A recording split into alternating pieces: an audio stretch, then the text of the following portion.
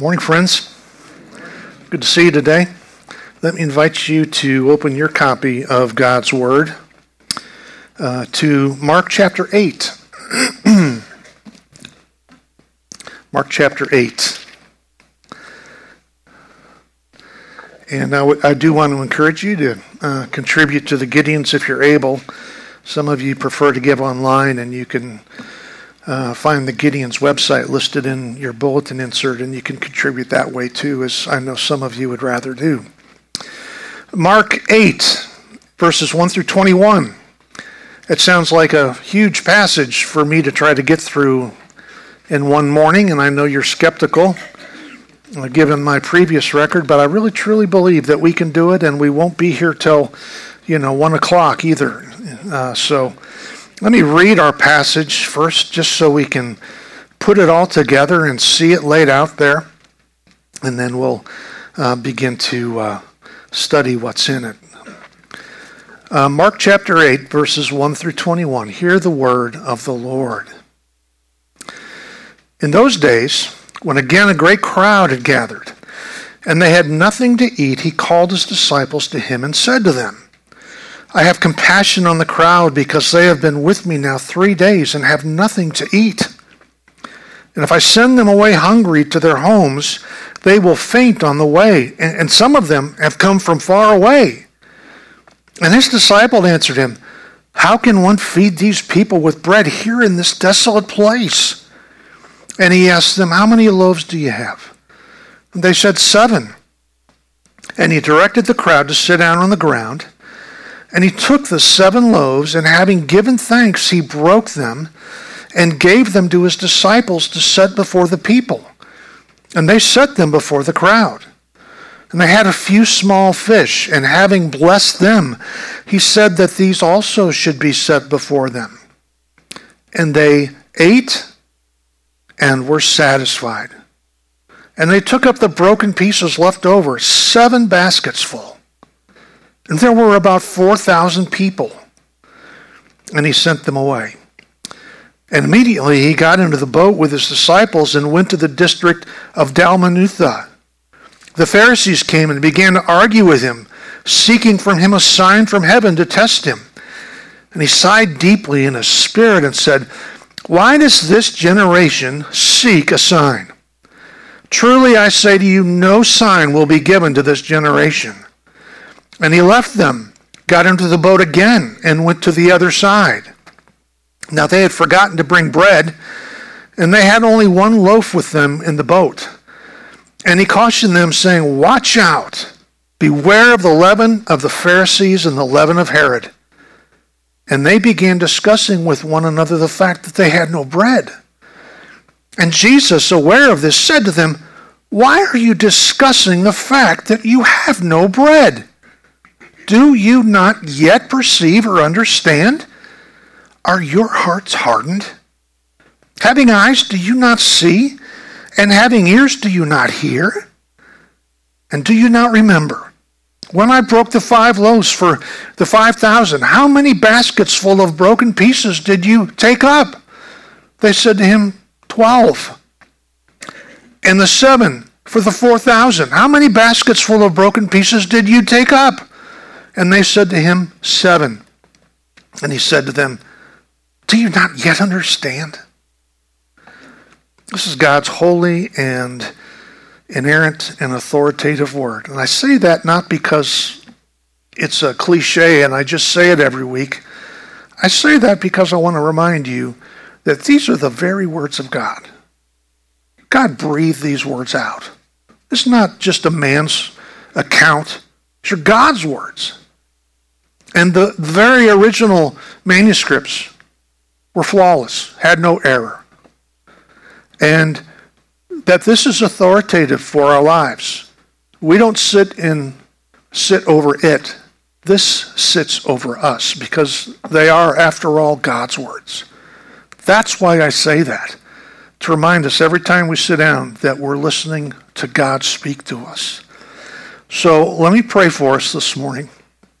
Let me ask for the Lord's help for all of us as we look into this familiar passage to many of us. And so, Jesus, we cry out to you now as we come to your word. Indeed, some of us have been hearing this story since we were children. And so, for that reason, we are on very dangerous ground. In fact, it's the same ground the disciples are on and the Pharisees are on. We have seen and heard it all before.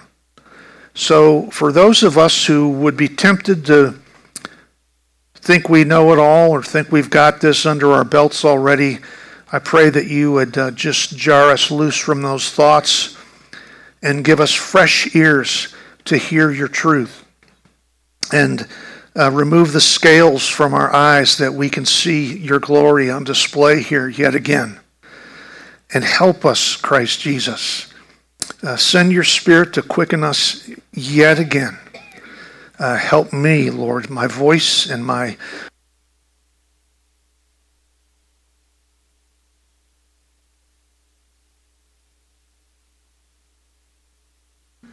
And Christ Jesus, we ask this all in your name. Amen. So which one am I using, Dean? Podium. All right. The one I'm touching.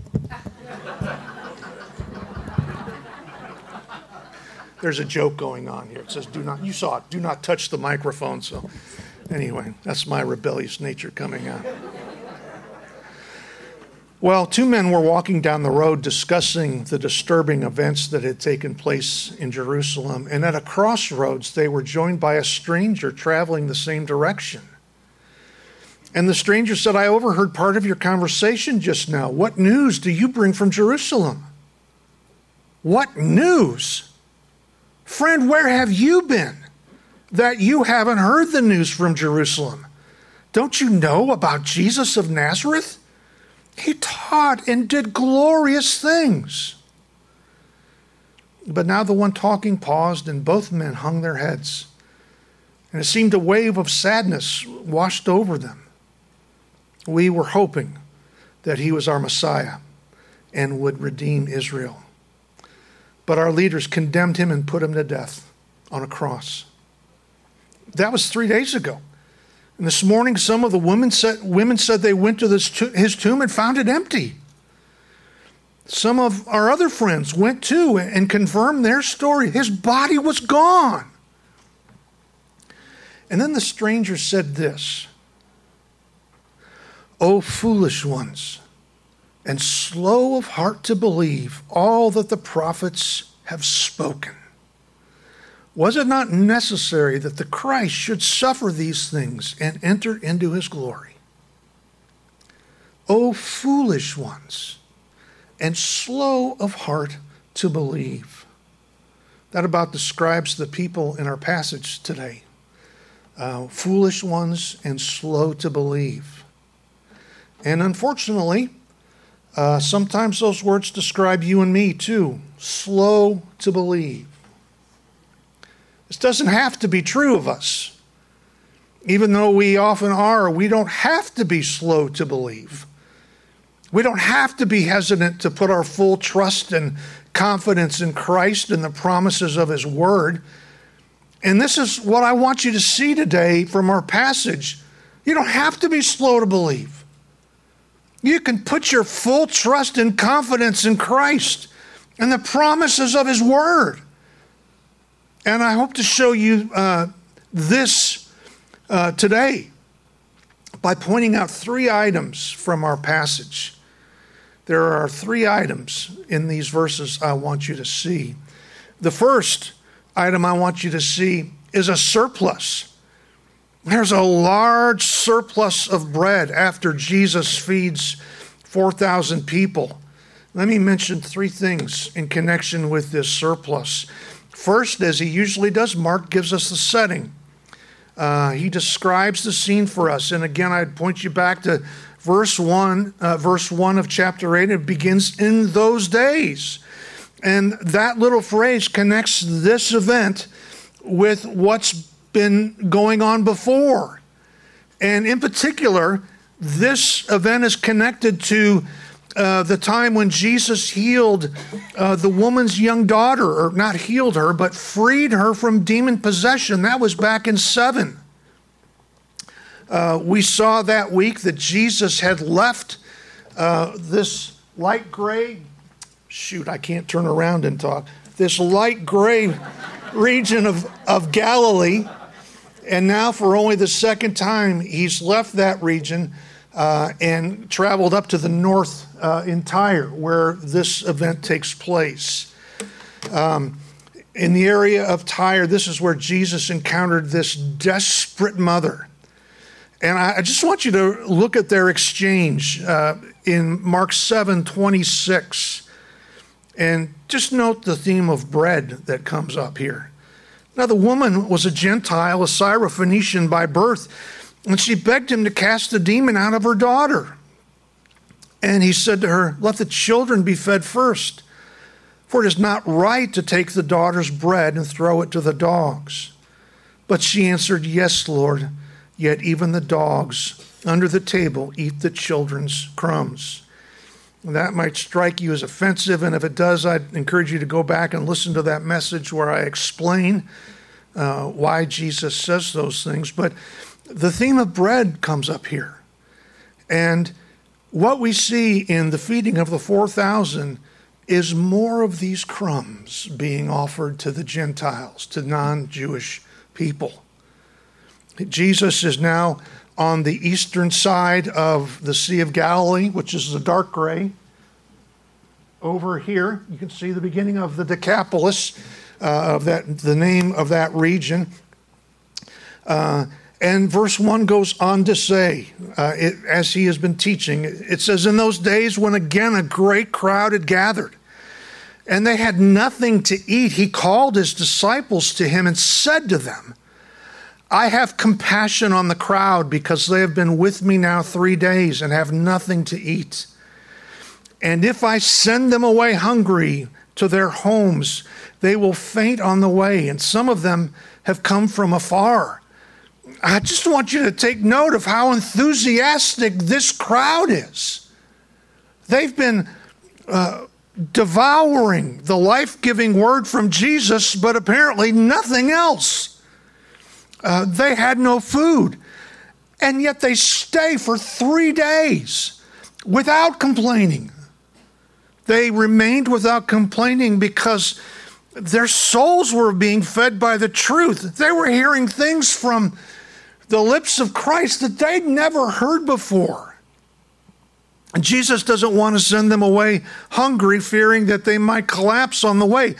This is our setting.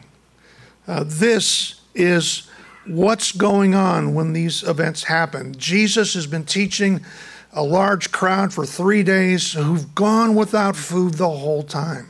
There's another thing I don't want to mention to you in this surplus, and that is the shortage. There's not enough food for the crowd that's gathered. Notice verse 4.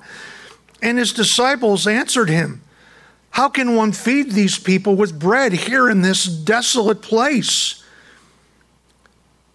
They've experienced this once before, and they did the math, and they reached the conclusion that there's not nearly enough bread to be found in this desolate place, this wilderness, this uninhabited region. Lord, there's not a grocery store for miles.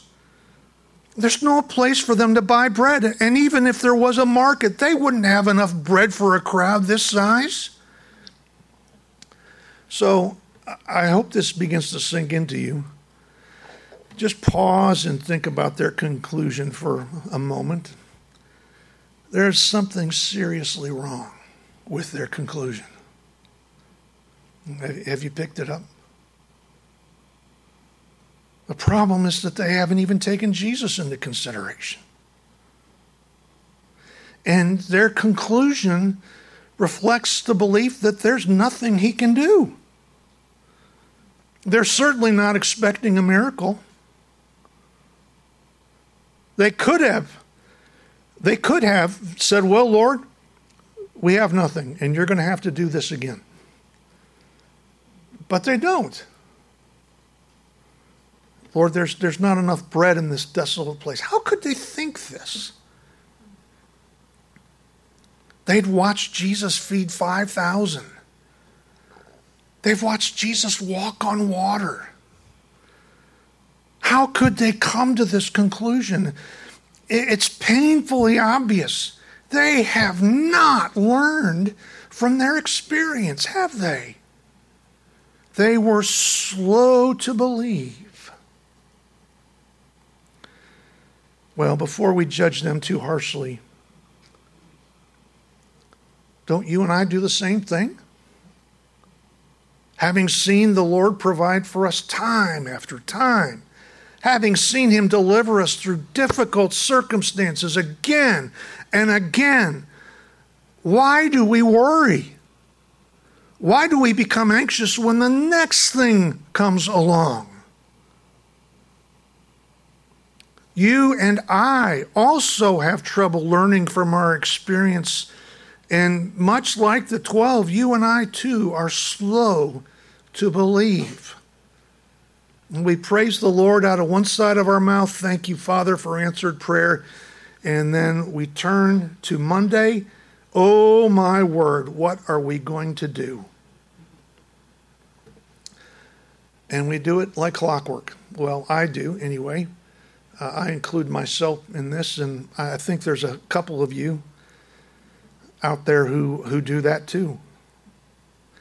This is the shortage. There's not enough bread.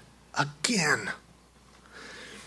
And then the third thing I want you to see here in this surplus is the surplus that comes. Jesus feeds this crowd and has an abundance left over. Look at verse 5 now. And he asked them, how many loaves do you have? They said 7. And that's better than last time. But it's still a ridiculously little amount compared to the size of this crowd. Verse 6 goes on, and he directed the crowd to sit down on the ground, and he took the 7 loaves, and having given thanks, he broke them and gave them to his disciples to set before the people. And they set them before the crowd.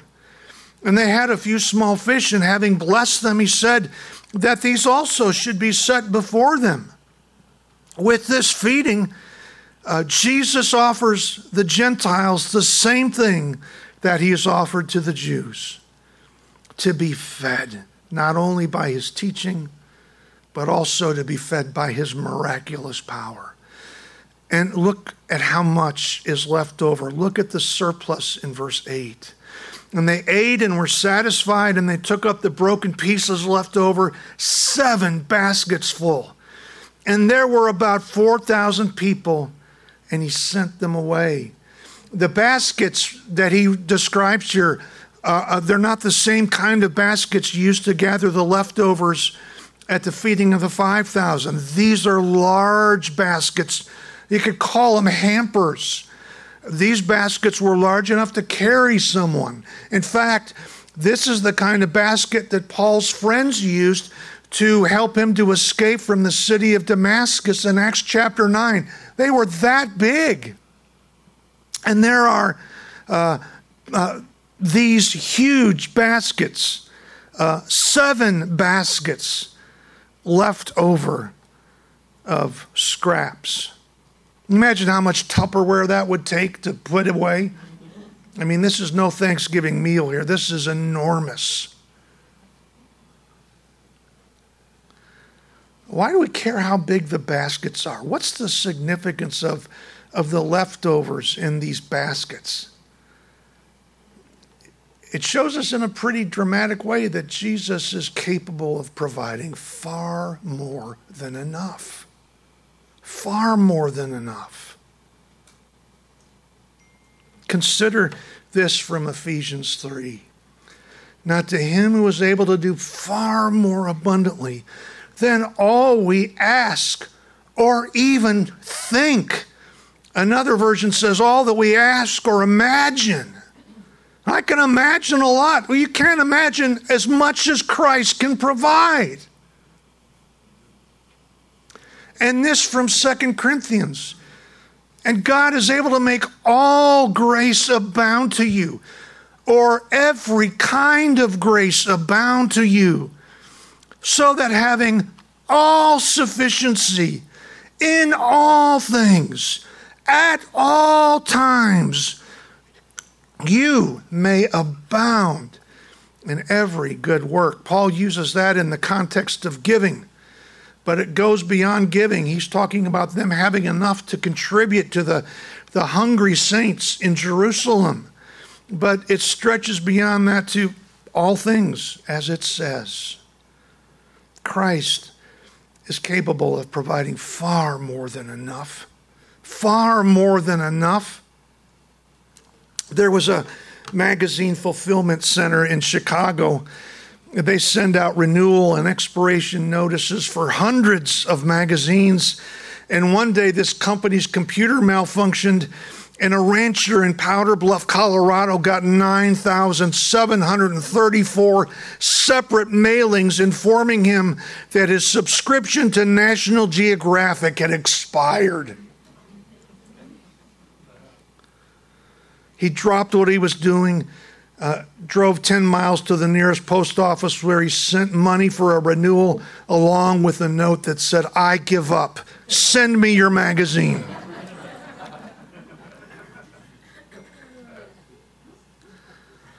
And just like National Geographic, Christ can supply far more than is necessary. Immeasurably more than we ask or imagine. This is the surplus. That's the first item I want you to see in our account this morning. A large surplus of bread after feeding 4,000 people. But I want to move on to a second item and show that to you. The second item is a sign. And we see this, this is what the hardened Pharisees demand. They want a definitive sign from heaven. Look at verse 10 now. And immediately he got into the boat with his disciples and went to the district of Dalmanutha. That, unfortunately, isn't mentioned by anyone in the ancient world. Matthew's account of this event says that they sailed from Decapolis to the region of Magadan, which is another name for Magdala. And we do know that Magdala is located on the western side of the Sea of Galilee right here. So they've crossed from somewhere over here across the Sea of Galilee to Magdala.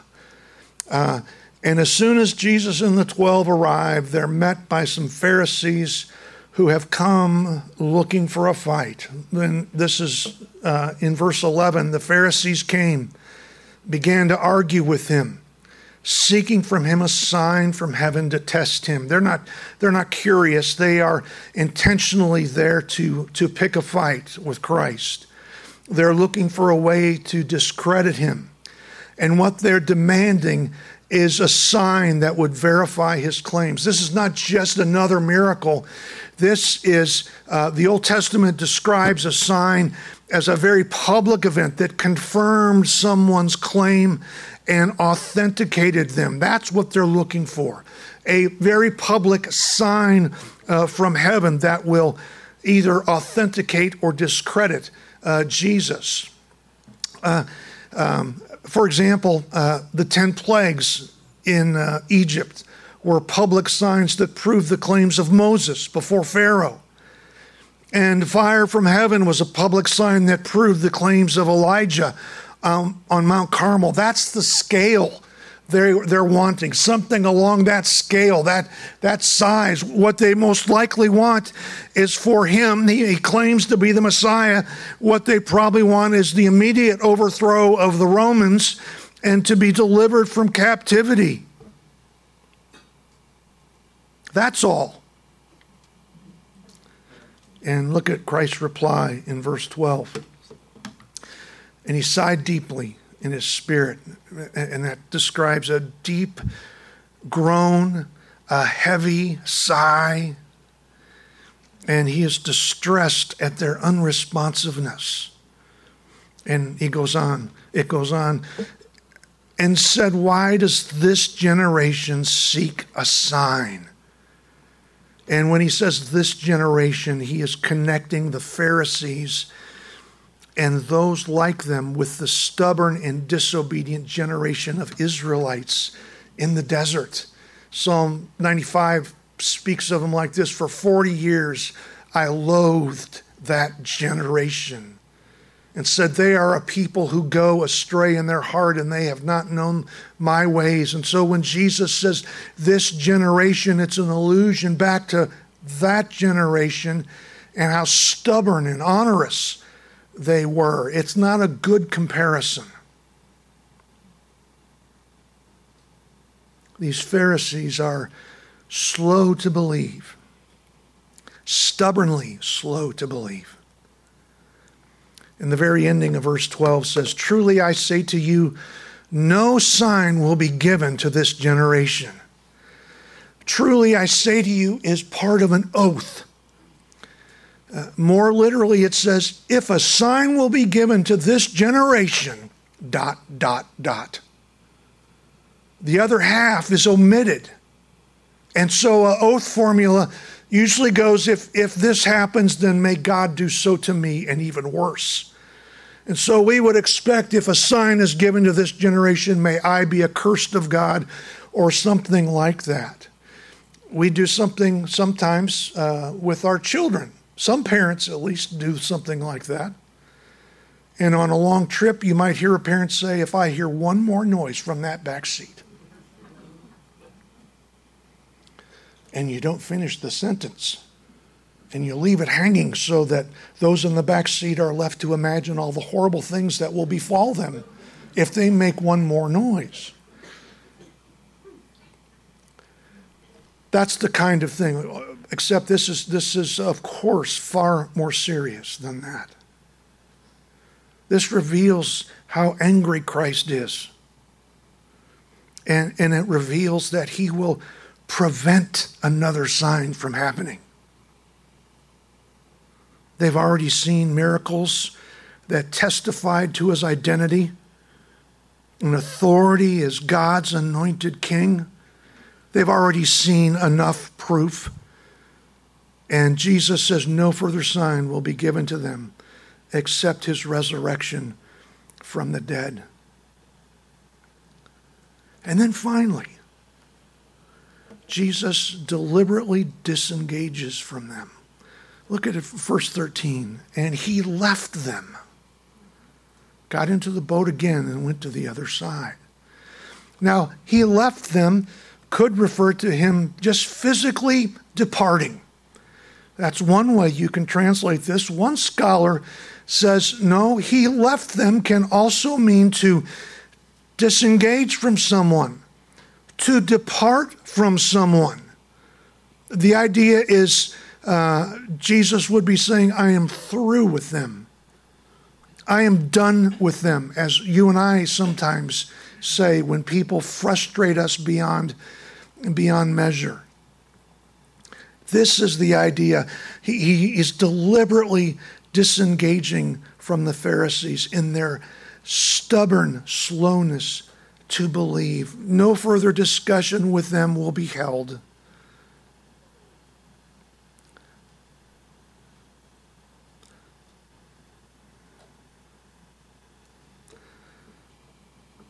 Say, listen, you wouldn't happen to be wearing out Jesus with your stubbornness, would you? Be a bad thing to try the Lord's patience. For those who have put their faith in Christ's atoning death, you can never wear him out. Let me make that clear. If you've trusted in Christ as your Savior and Lord, you can't wear him out.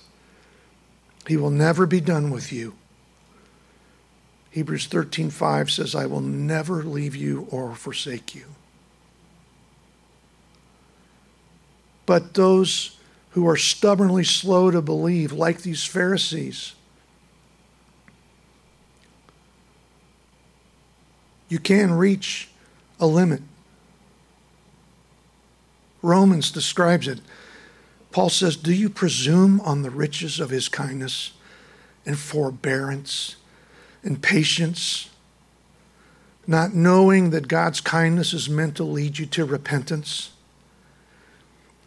But because of your hard and impenitent heart, you are storing up wrath for yourself on the day of wrath, when God's righteous judgment will be revealed. So, friend, don't mistake his delay as disinterest. He is paying attention. And you can reach the point where he disengages and leaves you alone. So the second item that we find in our passage is a sign from those Pharisees stubbornly slow to believe. There's one more item. The last item that we find is a shortage, yet another shortage. And this occurs with the disciples again.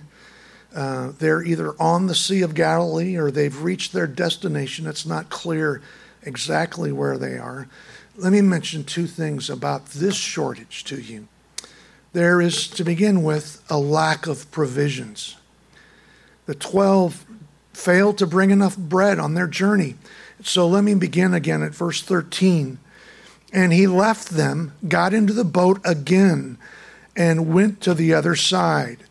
They wind up in the city of Bethsaida, so that is presumably where they're headed or where they have already landed. It's way up here.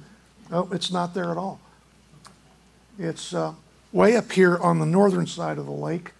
You can see right below the word Capernaum there. The disciples, though, they failed to pack a very important item for their trip.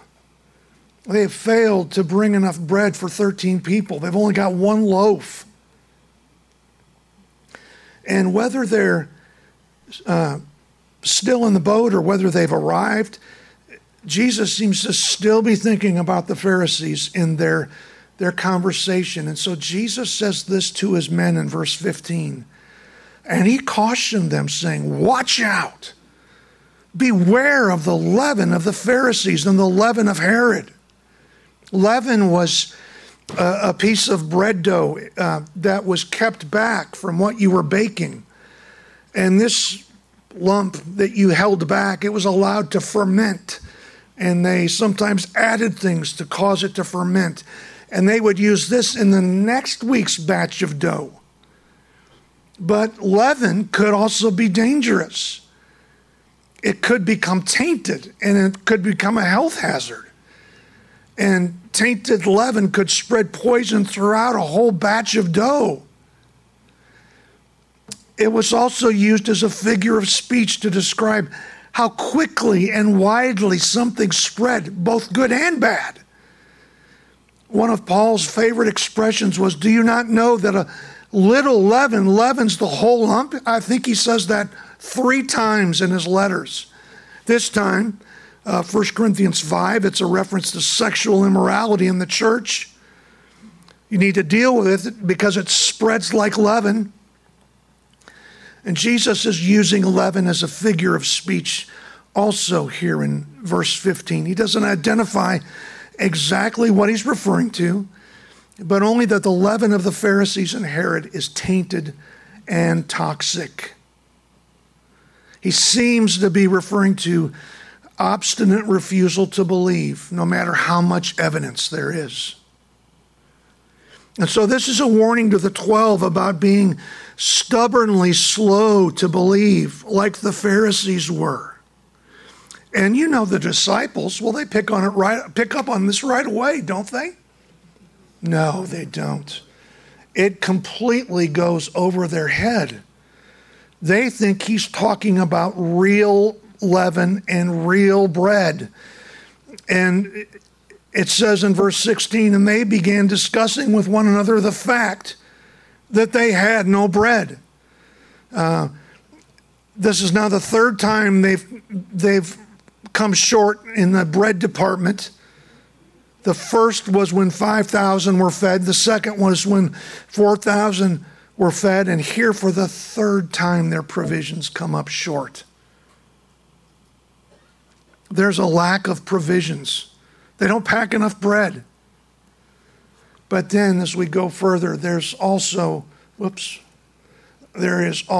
a lack of perception.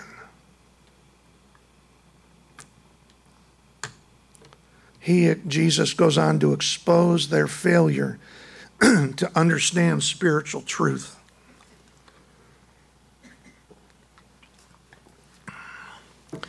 And he makes this exposure in verse 17. It begins, and Jesus, aware of this, said to them, "Why are you discussing the fact that you have no bread?" As if to say, no conversation about bread should be necessary. I mean, guys, why are you having this conversation? And he goes on to say that their discussion about the lack of bread reflects a glaring lack of spiritual perception. Verse 17 goes on. Do you not yet perceive or understand? Are your hearts hardened? Having eyes, do you not see? Having ears, do you not hear? That's language borrowed from Isaiah chapter 6. It's the same language Jesus used to describe those outside the kingdom back in chapter 4. And now Jesus is telling his own men, you're demonstrating the same kind of dullness that unbelievers have. Oh, foolish ones, and slow of heart to believe. And further, their memories are painfully short. Jesus exposes some kind of spiritual dementia, if you will, at this point. They can't remember even recent events. And at the end of verse 15, Jesus says, and do you not remember when I broke the 5 loaves for the 5,000? How many baskets full of broken pieces did you take up? They said to him, 12. And the 7 for the 4,000, how many baskets full of broken pieces did you take up? And they said to him, 7. He refers to those 2 events as crucial events in their understanding, as if those 2 events should have settled everything for them. Did I provide bread for 5,000 people? And we noted it was probably closer to 10,000. Yes, I did. More than enough. You picked up the leftovers. Did I provide bread for 4,000 people? Yes, again, I provided immeasurably more than anyone could ask or imagine. So tell me, why do you need to have a conversation about your lack of bread? Is it because you think that I can't provide it? Do you see how badly they've missed it? They cannot put 2 and 2 together, spiritually speaking. I love the way this scholar sums it up. They can recall the numbers easily enough, but they cannot see past them to recognize that they have a bread maker with them in the boat. The scene is almost comical. Jesus has fed 9,000 people with next to nothing. Though the 12 have had a ringside seat at both events, it has apparently slipped their minds, and they come off as dunderheads, worrying about not having enough to fix lunch for 13. It's ludicrous, isn't it? It is a real head-slapping moment. And, oh, our patient Lord, patient with those men, and patient with us, and patient with us. Lord, I forgot to bring bread. Lord, I don't have enough money for this car repair. What now?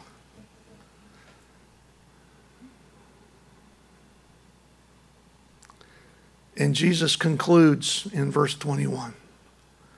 And he said to them, do you not yet understand? Don't you understand? Don't you grasp who I am? Don't you understand what I can do? Are you slow to believe too? Jesus could have explained it like this with words adapted from Paul. He could have said to them, I am the image of the invisible God, the firstborn of all creation. For by me all things were created in heaven and on earth, visible and invisible, whether thrones or dominions or rulers or authorities, all things were created through me and for me. And I am before all things, and in me all things hold together. And I'm the head of the body, the church. I'm the beginning, the firstborn from the dead, that in everything I might be preeminent. For in me all the fullness of God was pleased to dwell, and through me to reconcile to himself all things, whether on earth or in heaven, making peace by the blood of the cross. My cross, which is still in the future. Don't you understand who I am? And you're worried about bread with me here? So do you understand?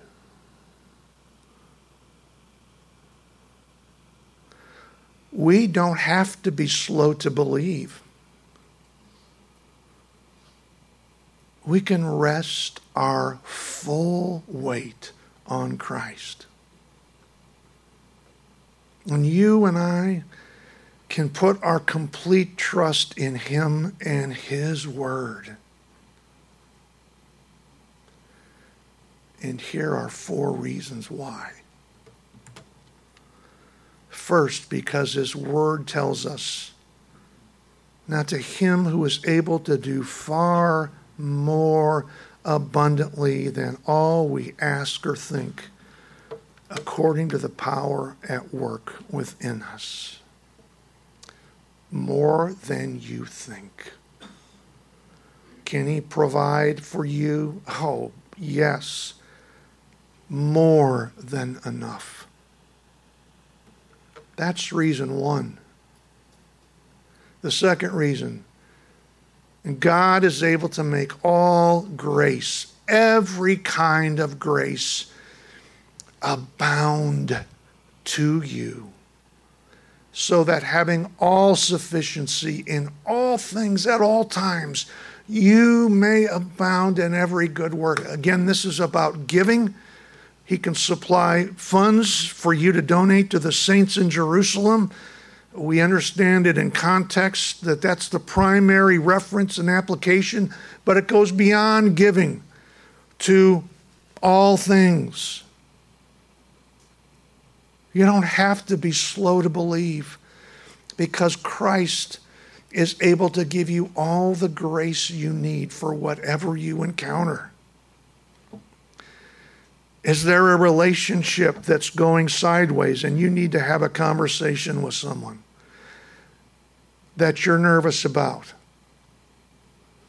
Well, he has promised he is able to make every kind of grace abound to you, so that you will be sufficient to have that conversation. Whether it's with a relative, a parent, a child, a boss.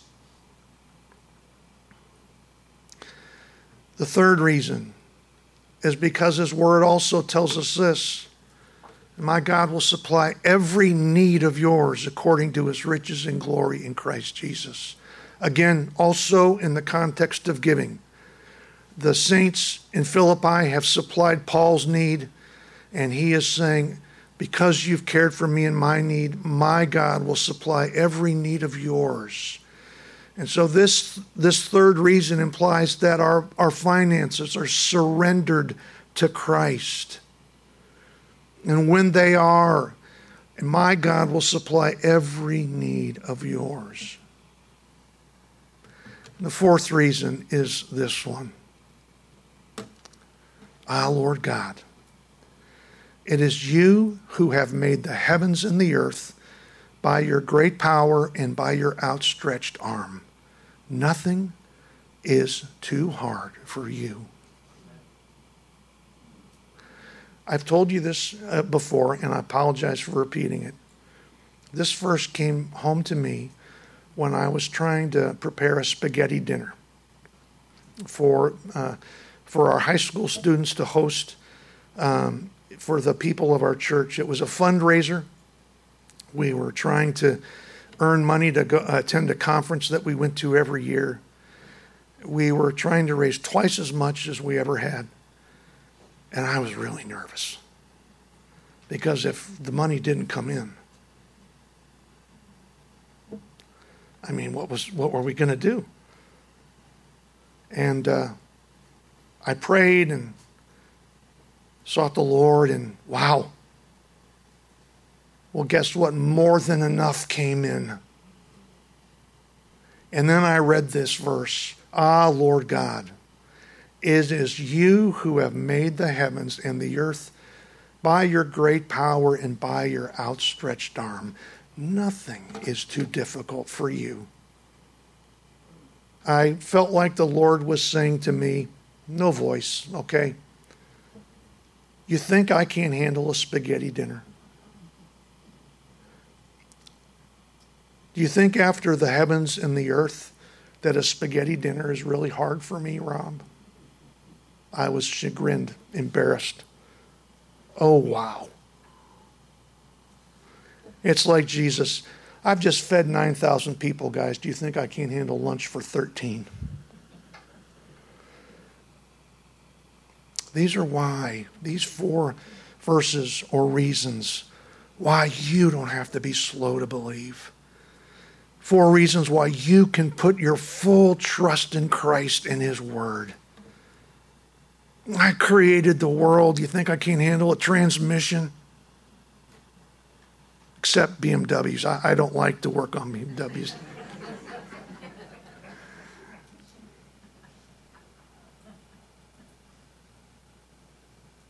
Do you think a relationship is too hard for me? Do you think a cash shortage is too hard for me? So, friend, I want to make a very pointed application. Like the disciples who failed to do, they had the feeding of the 4,000 and feeding of the 5,000 in their rearview mirror. And that should have been enough to convince them. Jesus points to those 2 events. That should have done it, men. That should have done it.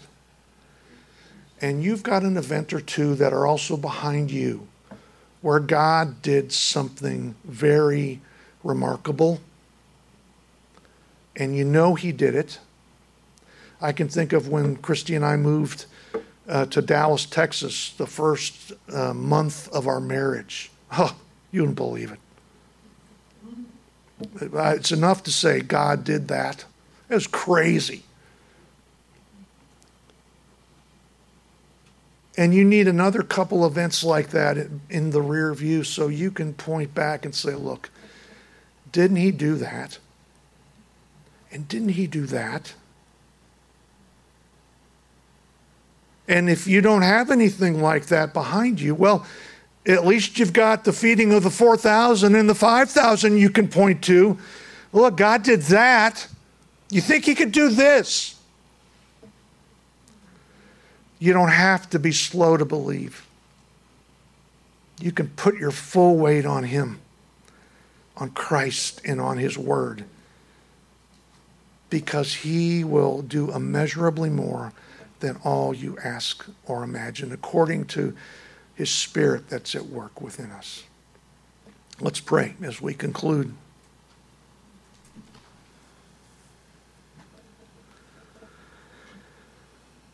Thank you, Christ Jesus, that you're so patient with your sheep. We do what your men did all the time. I do. We thank you for your previous deliverances, your previous answers to our desperate cries for mercy and help. And you have come through in ways that were beyond imagination. Thank you, Christ Jesus. We are quick to forget, and we hear your words. Do you not remember? Don't you understand? Lord, we need help to understand and to remember.